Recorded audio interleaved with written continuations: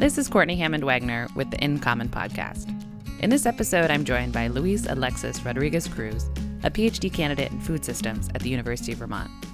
We discuss Luis's unexpected path to his research on Puerto Rican farmers' adaptation and food security following Hurricane Maria.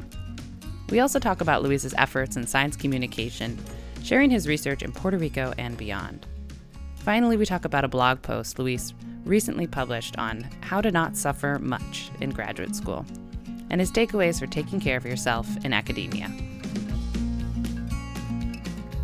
I'd love for you to start by sharing a bit about what you're studying and what brought you to that. And I know you did your master's in Puerto Rico before coming to do your PhD at UVM. So maybe you can talk a little bit about that transition too, of like what'd you do in your master's and why did you want to get a PhD and what inspired you there? Yeah, sure. First of all, thank you so much for having me here. I'm so excited to talk to you. So through my works, not only at UVM, but also in Puerto Rico, I think my research and the works that I have done, and even the written piece that I have done, intersect food systems, natural hazards, and governance. Before coming to UVM, I did have the opportunity to work at the Puerto Rico Department of Agriculture in the University of Puerto Rico Extension Service and do my master's there, where I work with fisher folks and understanding barriers for sustainable seafood processing and production. And those experiences, it made me aware of how many issues around food systems in Puerto Rico, not only climate change adaptation in general, but food access and other issues were very impacted by broader structures and external forces such as policies, things that individuals don't have control of. And I wanted to get more involved and do it within extension and in the other places that I was working. I didn't have like the agency to lead projects or to have, the title to be taken seriously. And that led me to apply to UVM, and where actually when I went there, I really wanted to focus more on policy. I wanted to understand like how federal policies affect related to food security outcomes in the U.S. territories.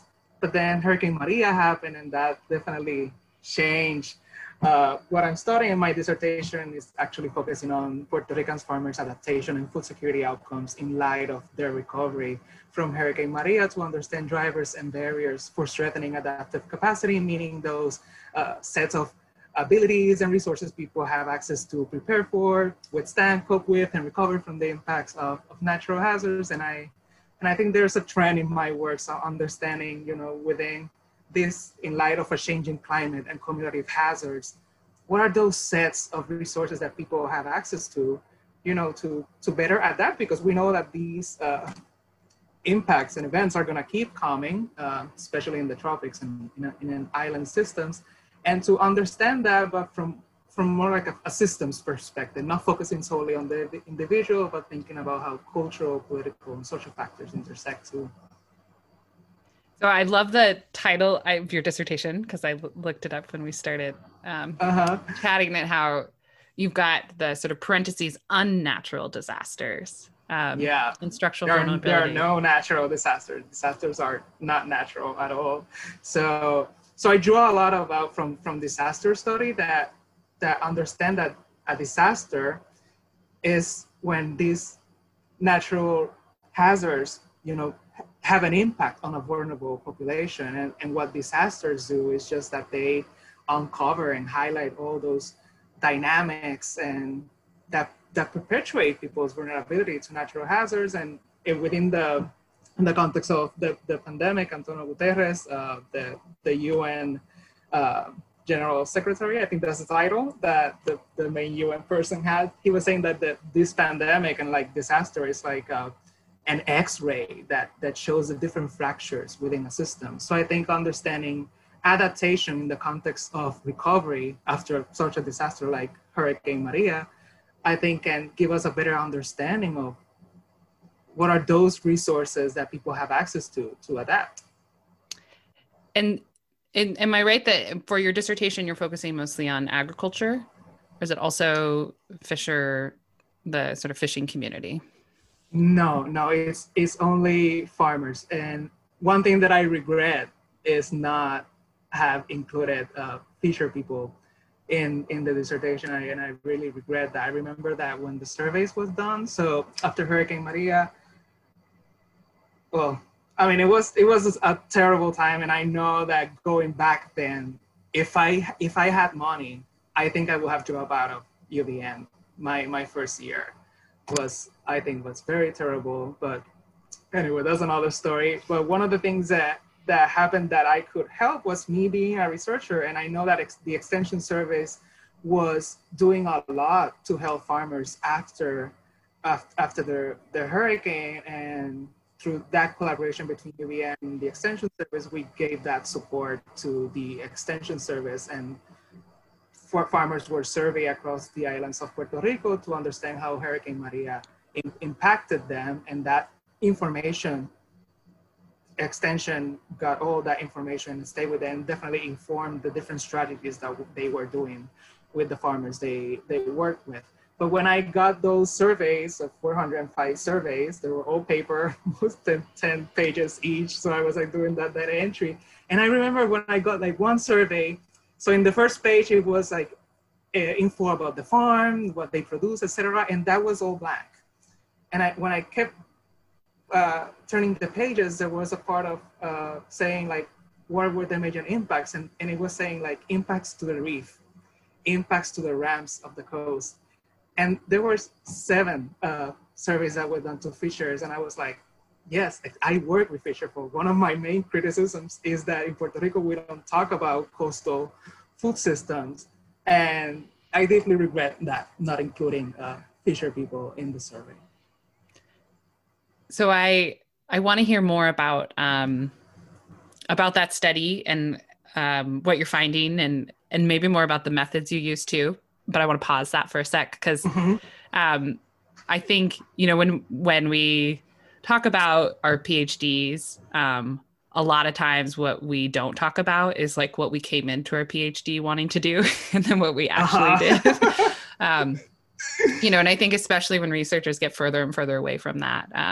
But I think for students who are, in the midst of that or thinking about a PhD, it's really interesting to hear that reflection. And what I'm hearing from you is that you had this sort of reflexive turn of like, you came to work on, on a related topic, but then this event happened, Hurricane Maria, which was really life-changing. So can you talk a little bit about that shift and what happened and how it happened? Yes. So yeah, one of my main reasons to go to UVM and start a PhD in food systems it was because I felt like I had a strong background, more like on biophysical and agricultural science. My bachelor is in biology with a sub-concentration in biotechnology, and my master's is in food science and technology. And so I wanted to have more about social sciences and engage within anthropology, geography, because I wanted to understand how political structure, with the context of Puerto Rico as a US territory, how that relationship related to food security outcomes in Puerto Rico, and understand Puerto Rico's food systems within that context as a US territory. And so I chose UVM because it was the program that had this balance between like the social, the natural, physical sciences, etc. And work with Meredith, who has a strong background on policy and food systems, and also farmer adaptation and behavior and a lot of great things. And she was the only person that I wrote to, and that was the only program that I applied to. I was like, because I didn't want to leave Puerto Rico. If I wanted to do a PhD, I said to myself, it has to be like in the place that intuitively that the curriculum and the person that I wanted to work with, that the gut feeling. and so I talked to her about my ideas, and anyways, I applied, and after 20 days of me arriving to Vermont, Hurricane Maria happened. And it was like I didn't know about my family for 3 weeks. There was a lot of guilt feeling a lot of guilt, me crying in a nice house in a bed and not knowing about the people, and then like the images that I was getting. Many people in the university didn't understand hurricanes or had not lived through, and so yeah, there were like many things that happened that definitely were making me feel like to away. But Meredith was a great support, and in my struggle of finding a way to help with other people at UVM, we definitely send resources to organizations that I knew that they were doing great work in Puerto Rico. And that's a thing when disasters happen. We should not send like things, like cans of food or something. It's important to understand and to do links with the people that are doing groundwork, the organizations that are doing work, and ask them, what do you need? What can be done? And that's important in disaster recovery. And so, and she said, like, this is something that we can do. This is what we have in our control, the resources we have. And after weeks happened, I talked with the people that I worked with in Extension. I was like, this is something I can do. Do you want to do it?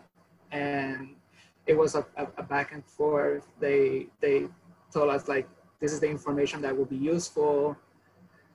It was a very participatory process between us and the Extension Service and the colleagues there and the Extension agents on on how to do that. And so suddenly I had all my PhD data. Which is amazing. In the first semester of the PhD. So we have that mix qualitative and quantitative data. And I certainly wanted to do follow-up interviews. And it was hard, like, having all that data, because I didn't have my research question, my dissertation proposal. So building upon that, and then like seeing what other people at UVM, like the normal process of doing things. And suddenly, because I had all of that, I feel like I was behind to some extent. Like I feel like I was not doing enough. But then, through time that I started to learning more about, because it was my first semester, like I didn't have then the mind, the head that I have now. And so after learning more like what people were doing, disaster study, natural hazards research, I was like, this is how I'm gonna frame and how I'm gonna engage with these data that I have. And I think it's important applied information that can be applied, and also theoretically grounded. And so that's how it happened. That's how it happened. Well, it's funny hearing you reflect on that, because I feel like you're reflecting on it in the context of what what a PhD should look like. But I almost feel like there's this broader context that process could reflect on, which is research in general, right? And that what you're describing is this really community-based, responsive approach where you didn't go into the, I know that you and Meredith Niles at University of Vermont had conversations about what that approach could look like, but based on these relationships that you had already established in Puerto Rico, you were able to really have a sort of participatory approach, which I think I remember you saying at one point resulted in some astounding response rate. Like, I can't remember what 87%, which is like unheard 87%. Of in survey research, social science survey research. So so it's interesting. I feel like that struggle, though, of this broader, what's the sort of mainstream scientific approach sort of pushes us into you come to a research question with your theory and your literature and it's all set. And then, we move forward with that. And yes, we want to include local communities, and yes, we want to be, responsive to community needs. But when you actually do that work in a way that centers the community and the community questions, it ends up looking a lot like what you just experienced, right? Yeah. And I think that's looking now, and now that after that I have engaged more in participatory projects, we have to acknowledge that accented uncertainty and those push and pulls and going back and going forward. And that's why it's important in participatory process to bring in reflection, not reflection of ourselves, reflecting alone, but reflecting with others on why this didn't work, what could work, what can we do to improve the process, what is useful, what is not. And also just guiding ourselves with those principles that if we're using these data from that context of disaster and recovery, that you need to give it back. And I think that had a toll on me, that I was gaining something, this title that certainly has opened me doors, and I know it will open me doors, that benefits me, and like how does this benefits others or Puerto Rico in general, like this information. So I struggle a lot with that, and that's why one of the things we did was when the survey was done, like do summary briefs, research briefs that were sent to Extension, they were done in Spanish and English. I sent them to all the farmers organizations that I know, and the centers and researchers that were doing that work in Puerto Rico. I wrote op-eds. So just trying to make that data available to others, and because that was what was in my control. And I think often when we do this type of research, we struggle on like, oh, this has to be used, like policymakers have to use it, like, but actually that's not within our control to a great extent. So I think as a researcher, that what happened, and I am doing my best to make those findings that they are applied and just share them in different ways and make them accessible. So are you, where are you going next with this work? Because I know you're at this point you're wrapping up your PhD, I believe. Are you, and I believe you're in Puerto Rico now. Yes, I am in Puerto Rico. Okay. So yeah. What's it like? Well, maybe this is sort of two questions. So starting with, what you're doing this work, and then I'm curious to hear any reflection on how that feels to be doing that in Puerto Rico as opposed to being in Vermont. Mm-hmm. Yeah. So I'm so happy to be here, and yeah. So one of my, I knew that since when I started in the PhD, I said that I want to have a year in Puerto Rico to do field work and to be there, because I just like to be here, period. And in this last year, I'm in my fourth year, one of my main goals was to do field work and do more qualitative work to expand on the survey research. We know that survey data certainly is limited, and there are things that quantitatively they are hard to get, understanding like vulnerability context and more around perceptions and culture and that kind of things. But then the pandemic happened, and that certainly put a hold on everything, and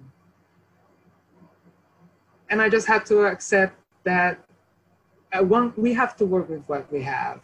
And I think one of the struggle, and that tying that to one of the struggles within this PhD, is that what is enough?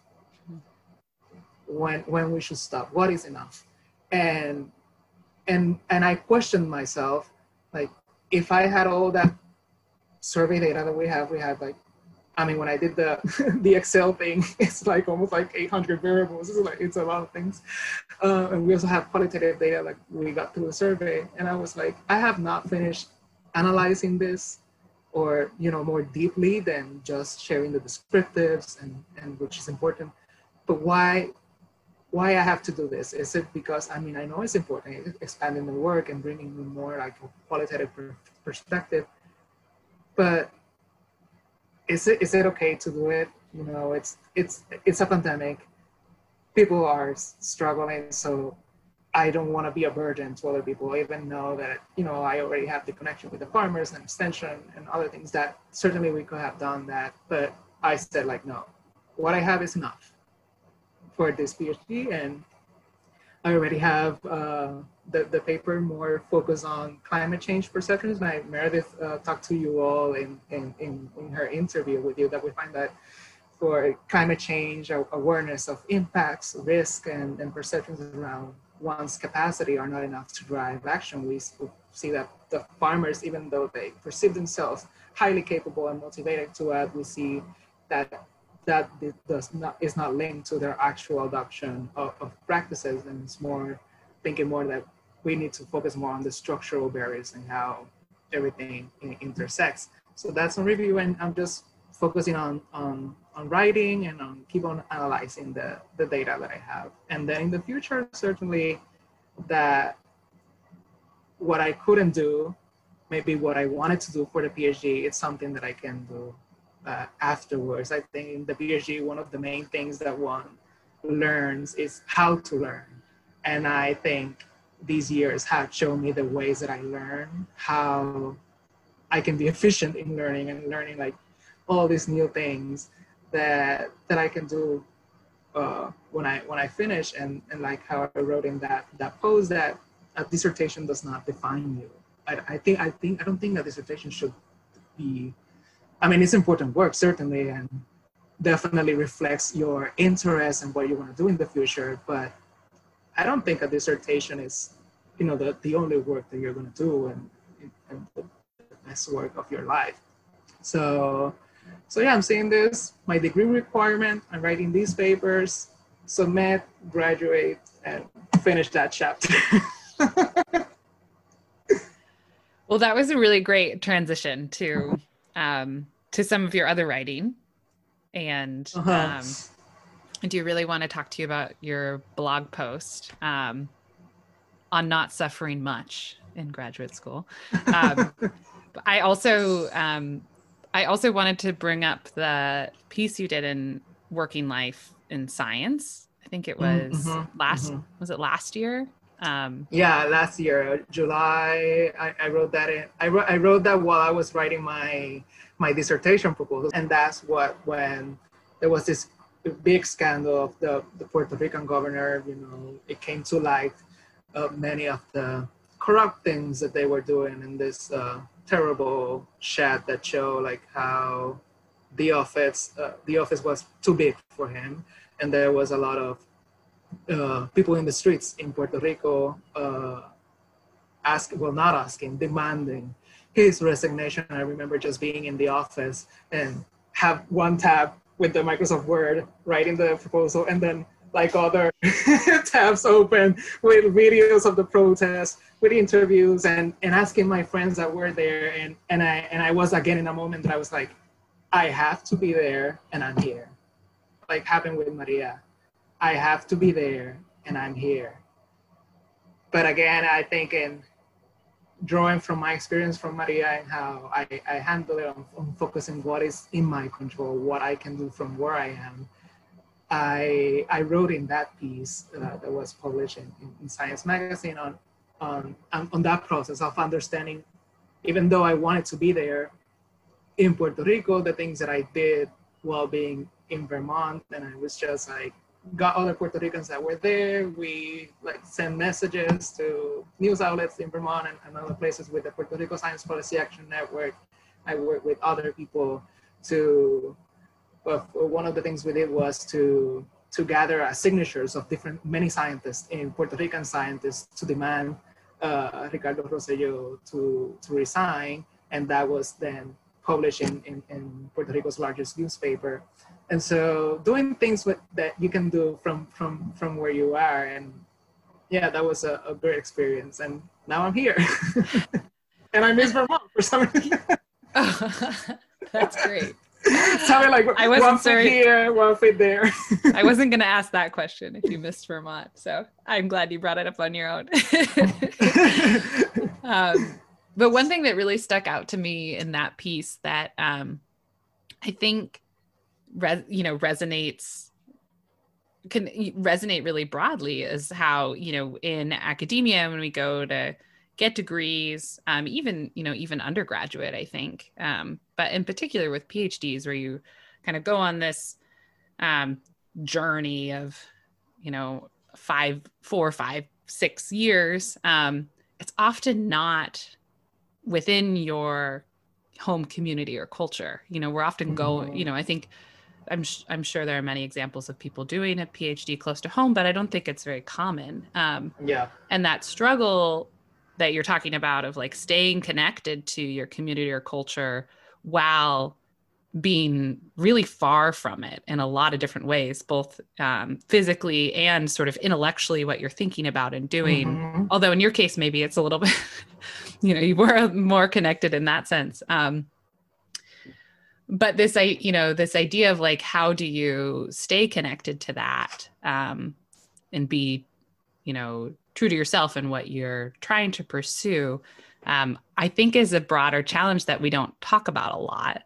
And I think especially amongst social science, where, in the type of work we do, where we're thinking about how important community is and how, these social ties and norms and, past experience, how all of this really makes us, sort of who we are and our identity and what we choose to do, that there's this disconnect, that you feel then personally of like, oh, but I'm not there connecting with that I know to be important, and I really liked you mentioned some of them, like the takeaways that you had of like how you kind of overcame that, of like engaging. What were some of those things again? It was like engaging with writing the op-ed or writing a letter, doing a protest in Vermont. I'd love to hear you reflect on that a little bit more. Yeah, and there's another blog post, like the one that you mentioned, I'm not suffering much. The part one, I do one of the key things that I say there, like the importance of building community where you are, and that takes work, that takes energy. So I think one of the ways that I kept connected in Vermont was first through my work. I knew that what I wanted to do was related to Puerto Rico and the broader Caribbean. When I had my first meeting with Meredith, I asked her about that and her thoughts of me like doing work from Puerto Rico, and she was very open to it. Meeting other people that share your background, not specifically your geographical background, but other backgrounds and other identities, and that you create that meaningful connection with others, that you relate with others, and that definitely, it's work that you have to put in. But I think when we move, one way to keep connected is to the work that we do, like that privilege of being a PhD student, that we have access to, not everybody, but access to grants or to self-design your own project. If you can do that, design it in a way that connects with your community, with the places that you feel loved to, So sometimes I think we often think, and this my perception is that we, like others or the system or academia, expect you to do like these big projects with big data. And I like that what Teresa Mares from UVM, anthropologist Teresa Mares, says, that she does local anthropology. In anthropology, you're expected to do the ethnography in faraway places, but what about doing local ethnography in where you are?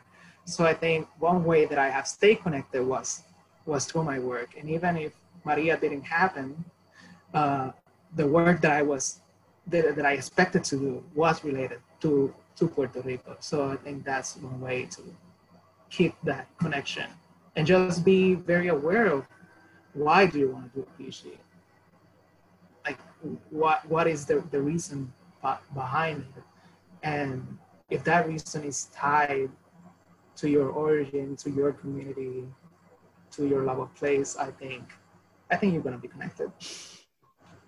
Yeah, I think that's a really powerful take home. it does get into some of these topics that you talk about in this other blog post. So I'd love to talk more about that. So I know this was the second one that you had written. You had written one about your first year. And I saw this on Twitter going around, and had,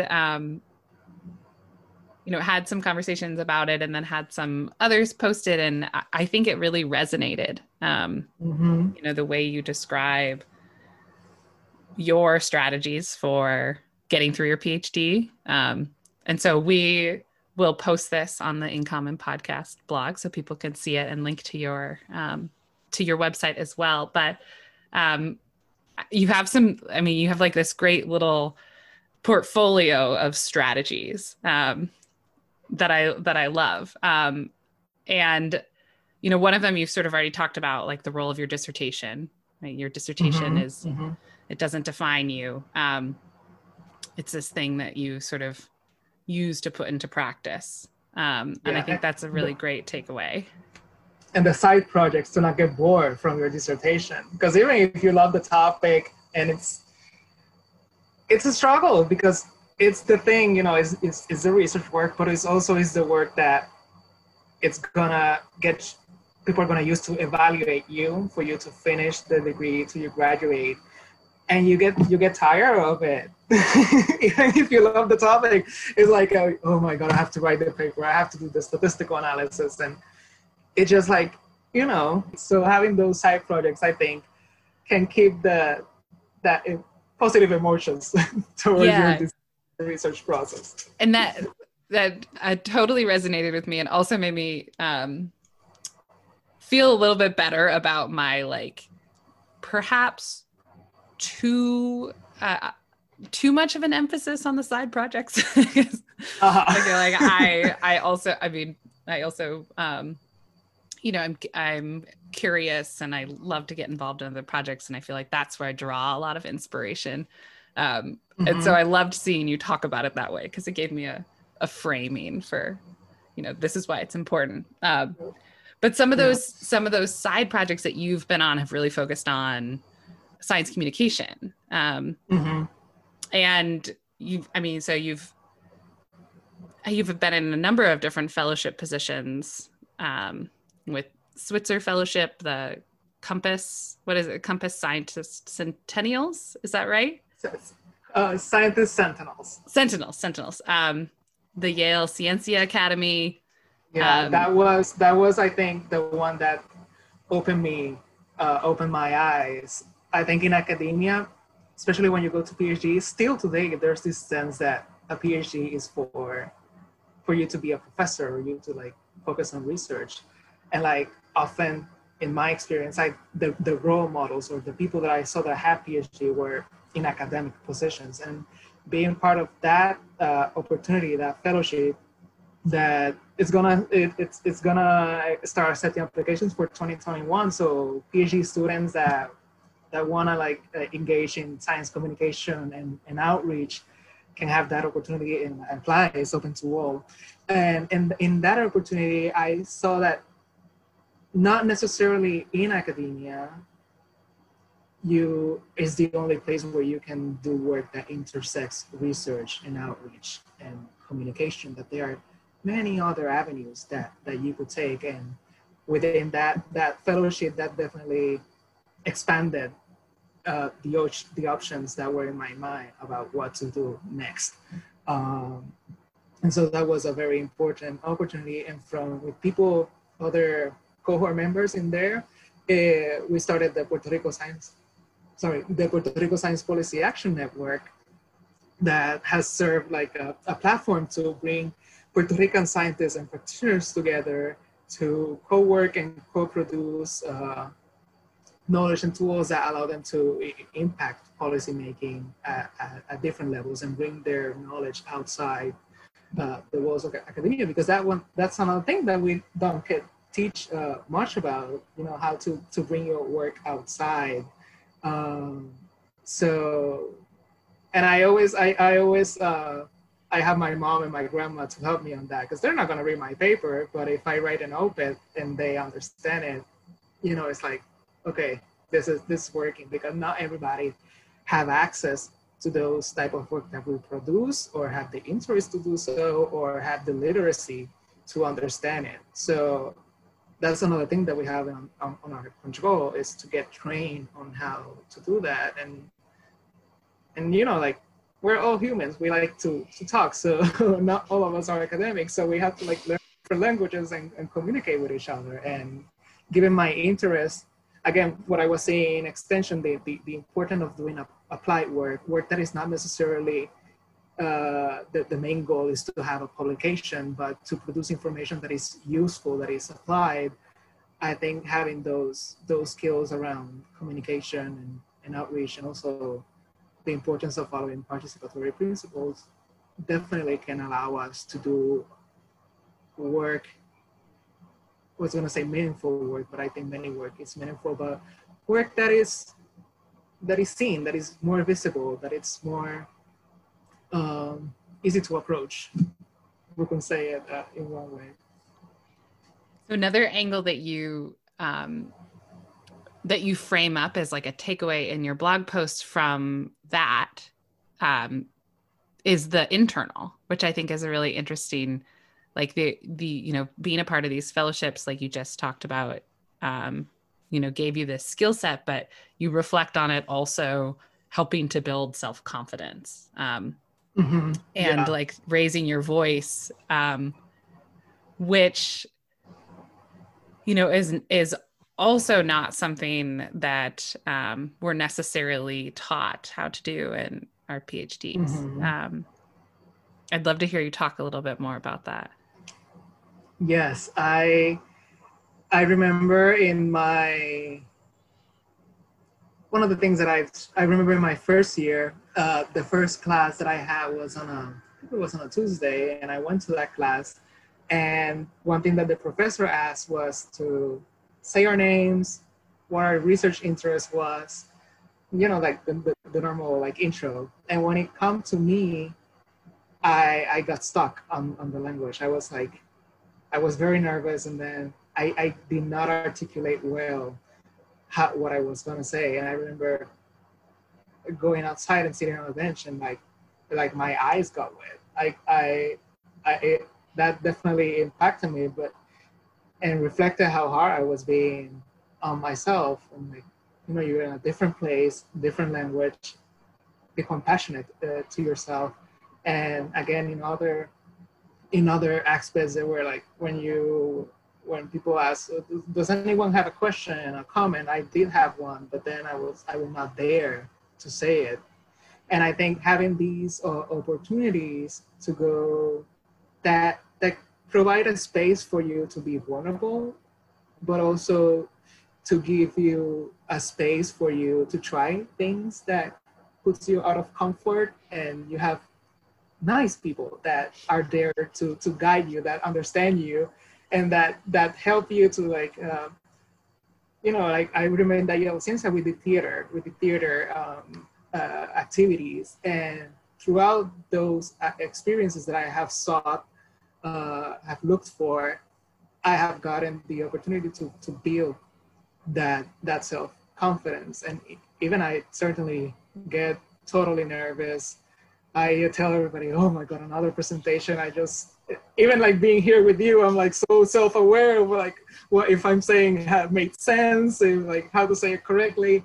But I think when I say self-confidence, I think I mean being more self-compassionate, being more understanding of where you are, and that you are entitled to fail, to make a mistake, to get stuck, to not be articulate, to feel embarrassed, you know, like, and so that's something that throughout the PhD I have gotten to do, is like to build that understanding. And I know that thinking of past experiences, if I had the head that I had now, I would not stay with my mouth closed. So so I think now I'm a little more outspoken, Because if you don't advocate for yourself or defend yourself, like who's going to? And definitely we need more people in the world that when they see something that is not okay, like raise your voice and step in. Because again, not everybody has the ability or the resources to be outspoken or to step in. So I feel like there's so many directions that I want to go with that. I just sort of reflecting, and I feel like what you're saying sort of connects back to almost this initial framing that we were talking about with your dissertation, which is a weird connection to make, but the idea that it's these structural, a lot of these, norms and institutional structures that shape experiences, and not necessarily, your, like it when you're talking about the self-confidence and the self-compassion, it's like that's sort of this externally imposed, like this is how you're supposed to act in academia. This is this culture of, you've got to be ready on the spot, and you got to have the right response, and you've got to speak with authority, and sort of this argumentative nature of interaction, right? That I know I had a really similar experience when I started my PhD, like feeling just silenced, feeling like I didn't have space to speak or knew even where to speak from. And it took this sort of shift to then see that as not something that's at fault with me, but something that's this broader culture of how we interact, right? And I think that self-compassion piece is part of that, right? Realizing that shift from, oh, wait, maybe there's something wrong with how we do all of this together. And I like the idea that these fellowships have given you a chance to see a different model, of interaction. And then it seems, so sort of connecting that back to what you do with that, it seems like maybe some of that has translated into, some of the work, like I know you recently were involved with the founding of is it SACNAS? The Society for the Advancement of Chicanos, Hispanic, Native Americans in STEM, the SACNAS chapter at UVM that was led by PhD student Erika Bueno, and some of us from the university, led by her, we founded this new chapter, again, making a platform for people to have spaces to discuss these different issues that you don't get. They are not part of your coursework or your curriculum, which I think they should. And because I don't think we don't talk about a lot about emotional hygiene.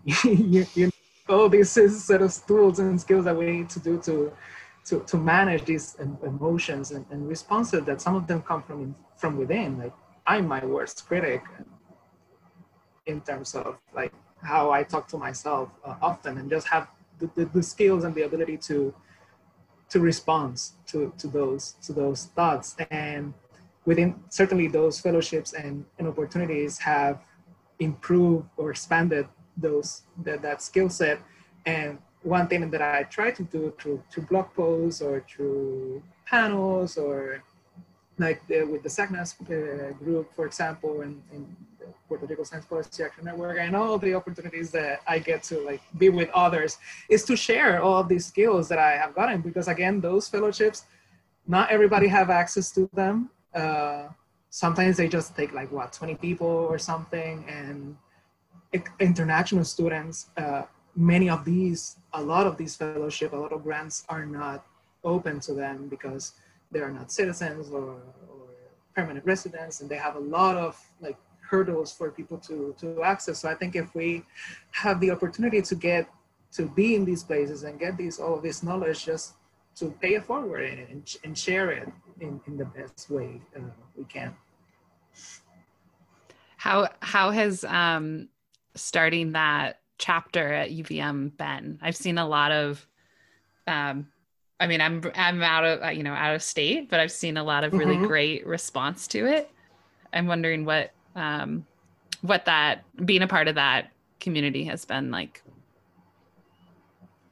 Yeah, so it has been a great platform to keep to solidify our community. Many of us within that group were already like friends and working on different things, so having like a house to be together and to bring others. And I don't have the number of the people of the members, but it have gotten up since it started. We did a panel a few weeks ago around demystifying grad school and just, bringing people to share their stories. And I think that's something that we all can do as students or researchers, is to share the story, what goes behind the scenes. And because they're not, like with that, you mentioned it with the blog post, that it resonated with many people, because what has happened to me has happened to others as well. And when we share these stories, and we, to the best extent that we can, we open ourselves and share those stories with others, I think could repercute maybe on where you were discussing like what is normal within academia. It may expand the conversation and bring another perspective that, that's not okay. Let's bring these other voices and let's change the structure, Yeah. So on that, sort of another angle of that you get into with this blog post is like time management and mental health, which we've seen dozens of articles about, mental health crises in graduate programs. And I like how you're sort of openly speaking about how you take care of yourself, which, we both would run into each other at the gym. And so I know exercise being something that we're both tried is the key operative for me to keep going.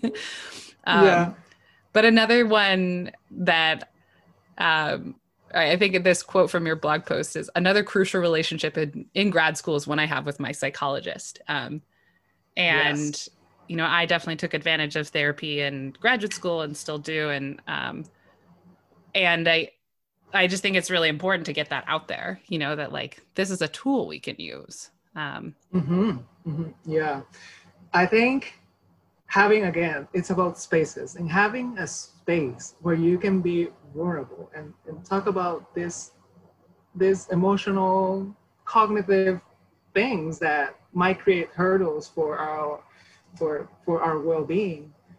I think we have to take advantage of it, and if we have the opportunity to access those resources, use them, and also be advocates for these counseling services around universities, and take out the stigma from mental health. That still today, even amongst people that have higher education degrees, there's like this kind of stigma. It's like, often I feel like if you like are someone that focus a lot on emotional well-being and talk about it or seek help, it's like, oh, you're weak or something like that. And I think it comes back when you were talking about like what is normal in academia, and it's like, and you see like these cycles. And for one example is that I saw that, especially from my friends that are like in labs, that their work is more like bench work. It's like these labs sometimes are like little factories, and people have to stay a lot of hours there, and then the advisor, it's like, I am the advisor. And when I was student, I went through all these struggles, and it's normal. It's like the normal thing, these cycles of struggling, and why that has to be normal. And I think we need to change the conversation. And I think being open around the importance of emotional well-being and creating these spaces can shed like a new light on that. Yeah, I'm with you. So thanks for doing that work. Well, I feel like we've sort of run the gamut on your dissertation work, on this sort of work-life balance. I wonder if there's anything that I haven't asked you about that you'd like to chat about. I don't know. I'm going with the flow here, Courtney. I know. Well, that's like, this is the end of every one of those qualitative interviews, right? You got to ask that question. What did I not ask you? True. Well, you did not. Yeah, I think we have touched upon like the most important things. I think, I mean, for students that are listening, I think I want to like emphasize on like the work that we do, just try to get it out of the confines of academia and just use that if we want to like do outreach or science communication, do other types of works, not only the scientific paper, but op-eds or a Twitter thread or a YouTube video or share do a brief and share with others. I think it's important that we share our work and also our stories. And I think through doing that, we can bring other perspectives to the conversation and maybe encounter what we think is normal that might not be working. That's a great point to end on. Thank you, Luis. It has been really lovely to chat with you. Enjoyed having you on and hearing all about your stories of work and life and research. No, thank you. Thank you definitely for the opportunity and for this platform that you are part of. And again, I think it's very important what you're doing in bringing people where you're not only talk about their research, but about the humans behind those research and the stories that are very important.